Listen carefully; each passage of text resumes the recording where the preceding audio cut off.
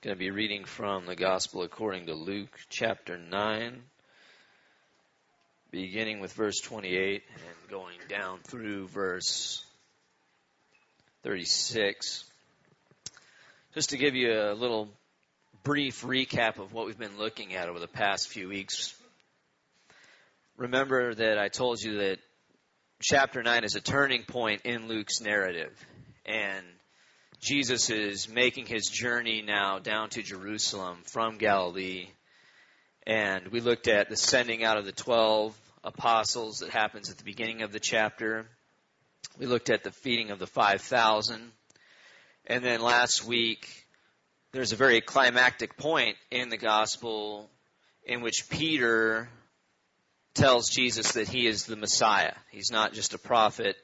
He's the anointed Son of God. That's the first time that confession is made. And then Jesus tells his disciples about his coming death, and they don't understand him.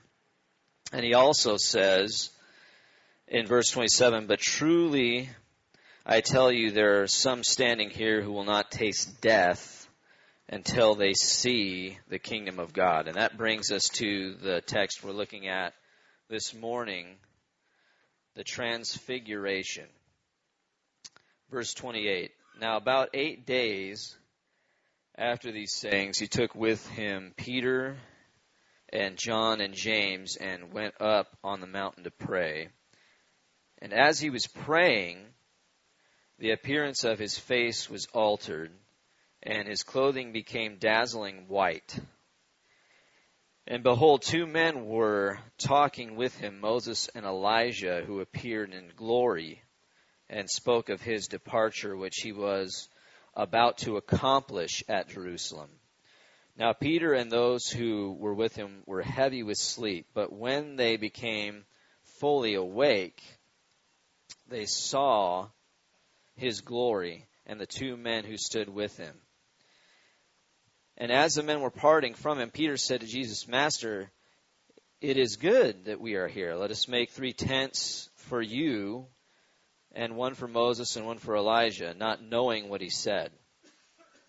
As he was saying these things, a cloud came and overshadowed them, and they were afraid as they entered the cloud. And a voice came out of the cloud saying, 'This is my son, my chosen one.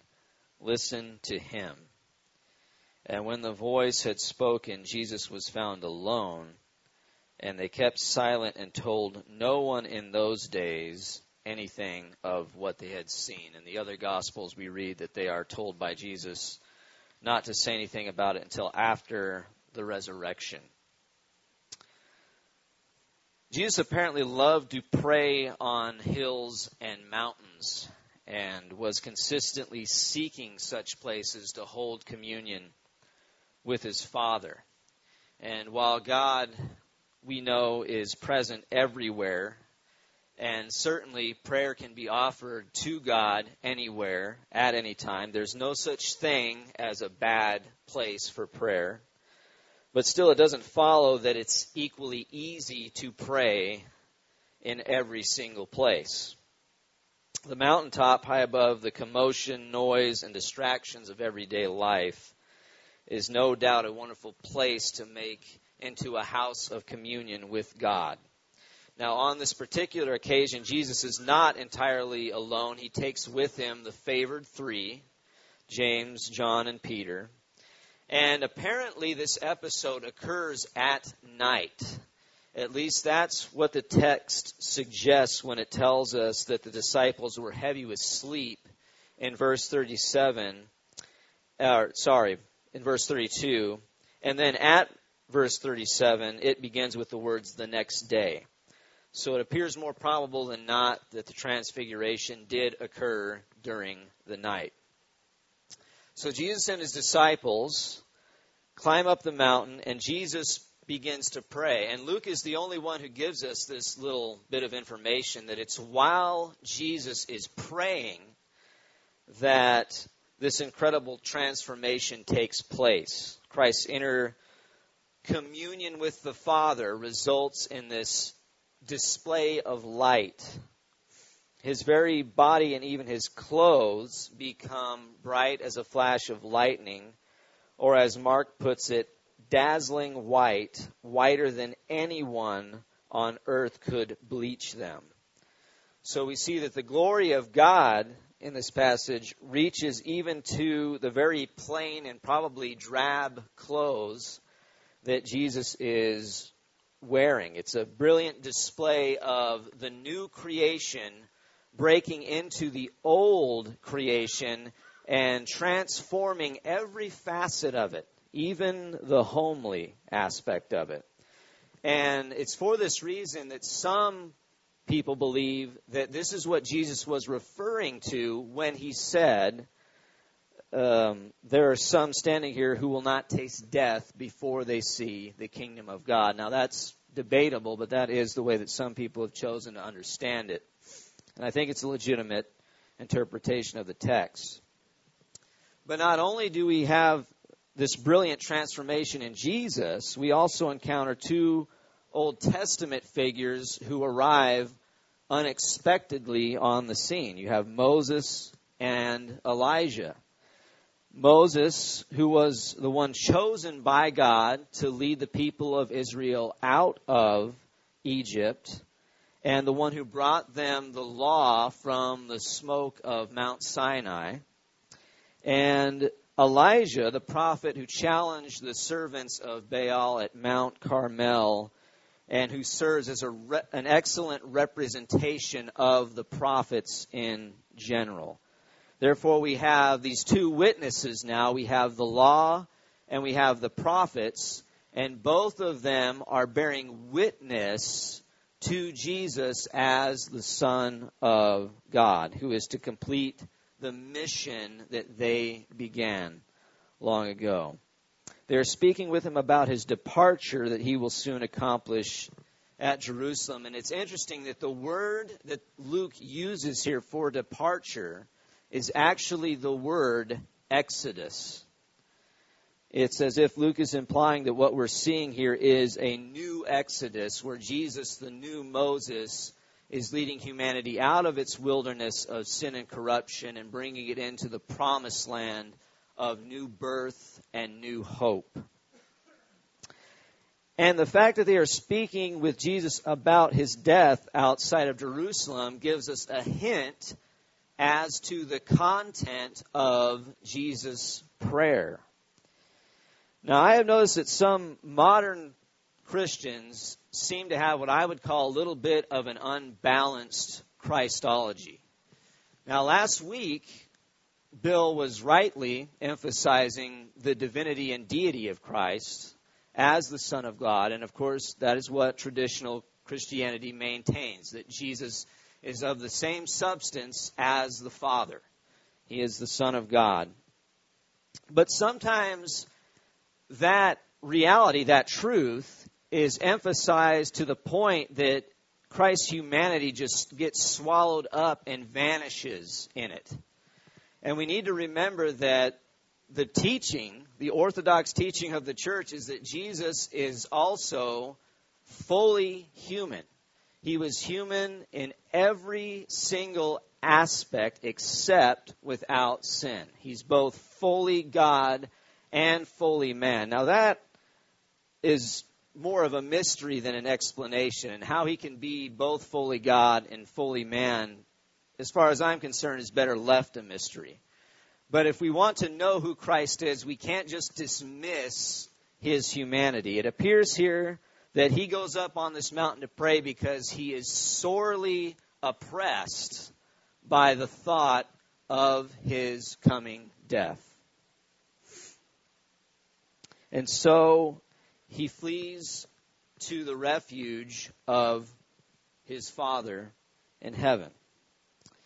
It is also interesting that Calvin, in his commentary on the scripture, also adds that what we see here is Jesus offering himself up willingly as a sacrifice. He's not someone who is being dragged as a prisoner to the cross.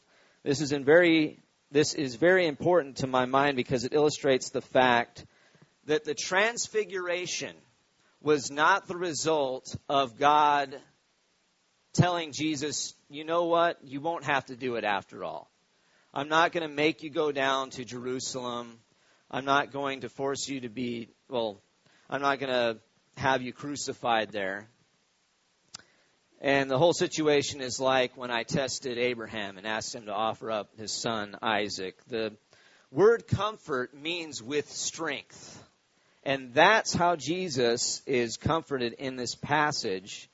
And I believe we would fare better as followers of Christ if we would really take his example to heart.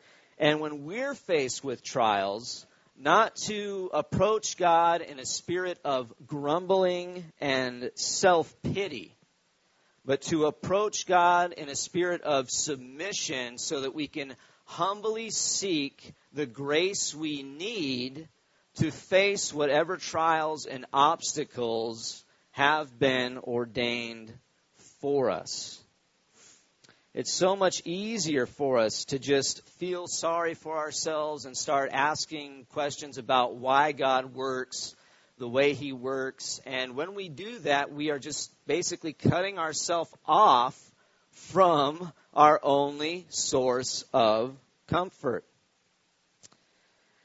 We are too ready to treat our misfortunes either as punishments of sin or for sin, or as the result of pure chance, forgetting that whatever happens either because God determines it or because God permits it. And the difficulties we encounter ought to be training us to understand just how utterly dependent we are upon God and just how deceitful the thought of self-sufficiency is. Now, with that, I come to the disciples' reaction. One can only imagine how the disciples felt to see this supernatural display. And it's by no means surprising that as soon as Peter sees Elijah and Moses leaving, he suggests that they make tents for them, and Jesus as well. It's basically like what Peter is saying is, don't go. Let's just stay here. Let's just make this last. Let's build tents for you, and let's stay here on the mountaintop. And it sort of reminds me of going fishing with Pastor Bill. Sometimes our problem is not that we are too discontent. Sometimes our problem is that we're too easily contented. And this seems to be a circumstance in which that happens. We succumb to the temptation to greedily cling to the mountaintop experience and lay our cross down. And why wouldn't we? Why wouldn't Peter want to hold on to that experience forever? But there are several dangers that can result from this kind of attitude. And one of the most obvious is the disappointment that inevitably sets in when the experience doesn't last. One can see the same principle working itself out in the lives of not a few married couples. What I mean is this. I think too many people are eager to identify falling in love with being in love. Now, falling in love is more or less something that happens to us, right? And the feelings that we experience at the beginning of a relationship are oftentimes very near overwhelming. And in a sense, sometimes a minor transfiguration occurs in people when they are in love. Their very face does seem to glow a little bit. And many people, by reading foolish books and watching foolish movies, assume that the violent passions that attend the beginning of a relationship are supposed to last forever.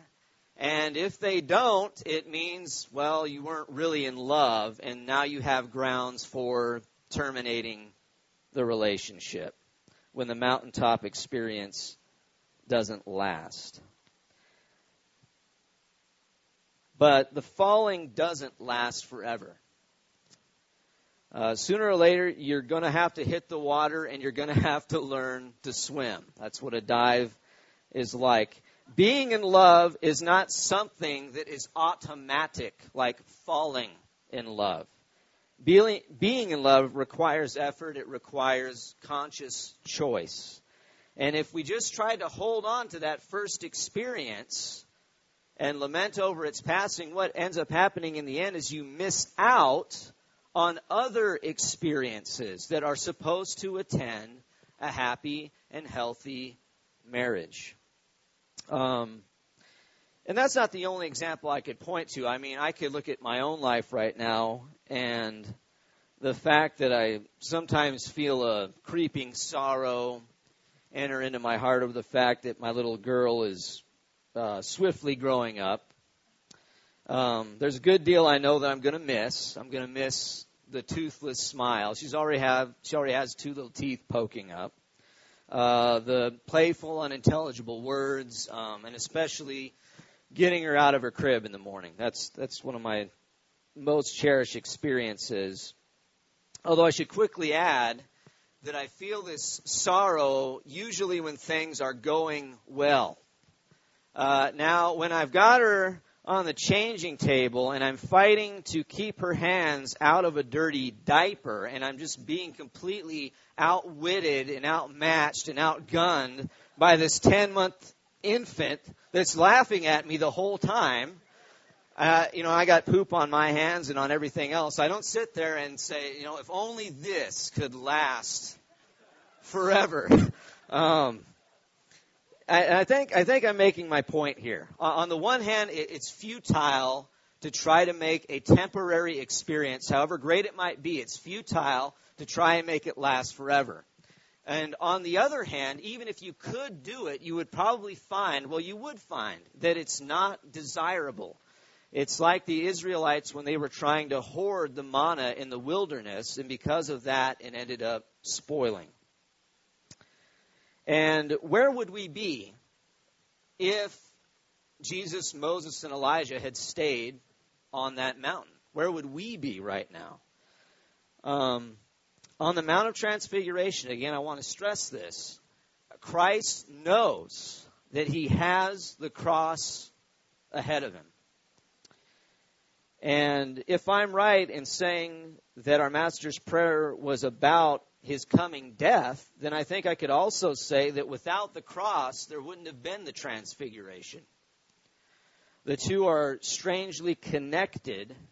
And here in the valley of the shadow of death, we have no lasting city. And we need to remember that. We need to remember our own responsibility to take up our cross and follow Jesus. And of course, it doesn't mean that we're supposed to be beaten down with misery or that God doesn't want us to experience faith, hope, and love and joy. But it does mean that we have to watch ourselves and guard ourselves against discouragement and self-pity. We have to, again, follow Christ's example. He didn't succumb to those temptations. Rather, he went to God, and his Father comforted him. And he was aflame with the glory of Almighty God because his eyes were fixed on God. And our duty is to fix our eyes on Christ, who is the only image of God. Let me go with you to the book of 2 Corinthians, chapter 3, and I want to read to you verses 17 through verse 18. Now the Lord is the Spirit, and where the Spirit of the Lord is, there is freedom. And we all with unveiled face, beholding the glory of the Lord, are being transformed into the same image from one degree of glory to another. For this comes from the Lord, who is Spirit. In other words, what the apostle is telling us in this passage is by fixing our eyes on Christ, which I think we can safely interpret as by thinking Christ, by meditating on Christ, just by doing that, by fixing our eyes on him, we are transformed by him from glory to glory. And it sounds like such a simple thing to do. But if we were to ask ourselves, all right, let me compare the amount of time I spend fixing my attention on my problems, and then let me compare that with the amount of time I spend fixing my attention on Christ, I mean, what would we find if we carried that out honestly? I believe I was in Napa, one of the first times I ever rode a dirt bike. And someone like me really doesn't have any business riding a dirt bike. And, just like I have friends who can fish on days for all day long, without end, without sleep or eating. I have friends who love to ride, and so they got me to ride. And it was probably sort of semi against my will, but they convinced me to do this, and so I did it. And sure enough, I nearly crashed into a pole, and that's not surprising. And I get off the bike, and my friend walks over to me, and he says, "You want to know what you were looking at the whole time? You almost crashed into the pole." And I said, "The pole?" And he goes, "Yeah. And that's why you almost hit it." And what I'm not trying to suggest here that we don't need to face our problems realistically and the obstacles that we have to endure in this life. But what I'm suggesting is that if we want to be transformed, we've got to learn to fix our attention on Jesus and not see this as a way of escaping our problems, but seeing this as the way to confront our problems, because that's what Jesus did. When he had this dark night that he had to pass on the cross, he confronted it, he encountered it by communion with God and fixing his eyes on his Father. And with that, we come to the end of the passage. As Peter is suggesting to build tabernacles, cloud comes and overshadows them and the others, the disciples, on the mountain. And this, once again, reminds us of scenes in the Old Testament where we saw the glory of God appear as a cloud, first in the tabernacle and then in the temple itself. And a voice is heard from the cloud saying, "This is my Son, my chosen one, listen to him." Now, few Christians can boast having the experience of hearing the voice of God audibly. And when you think about it, it's only fitting that this kind of experience should be given to the disciples, even if it is withheld from us, because one, they're living on the other end of the cross than we are, and we have 2,000 years of Christianity piled up behind us. They didn't have all of that. And you got to think about this. Think about the things that Jesus was telling them. One thing that took me a long time to appreciate is that when Jesus tells them that they're going to have to take up their cross and follow him, that must have sounded just crazy to the disciples when they first heard that. Because as Bill was saying last week, the cross at that point is not a symbol of glory. And by the way, the cross didn't even really become popular in Christian art until after the generations who had seen crucifixions died. And when you have someone who's saying these kind of things, you're going to want some confirmation that he's the right person to follow. The one who's saying you need to take up your cross and follow me. And that's what the disciples are being given in this passage. They're being given that confirmation that you can listen to this man. You can trust this man. This man is my son. He is my chosen one. Listen to him. And I think that while we don't have the cloud and the voice the way that the disciples did, the commandment nonetheless applies to us today. This is God's Son. He speaks the truth, and we can trust in him. Let's pray. And the band can go ahead and come on up while I'm praying. Holy Father in heaven, we thank you for the beautiful day that you've given us this morning.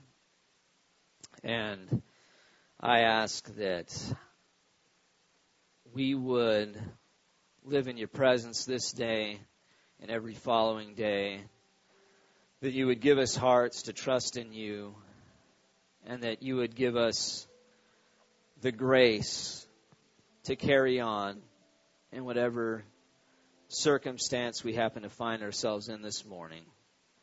We bless your name. We thank you for who you are. In Jesus' name we pray. Amen.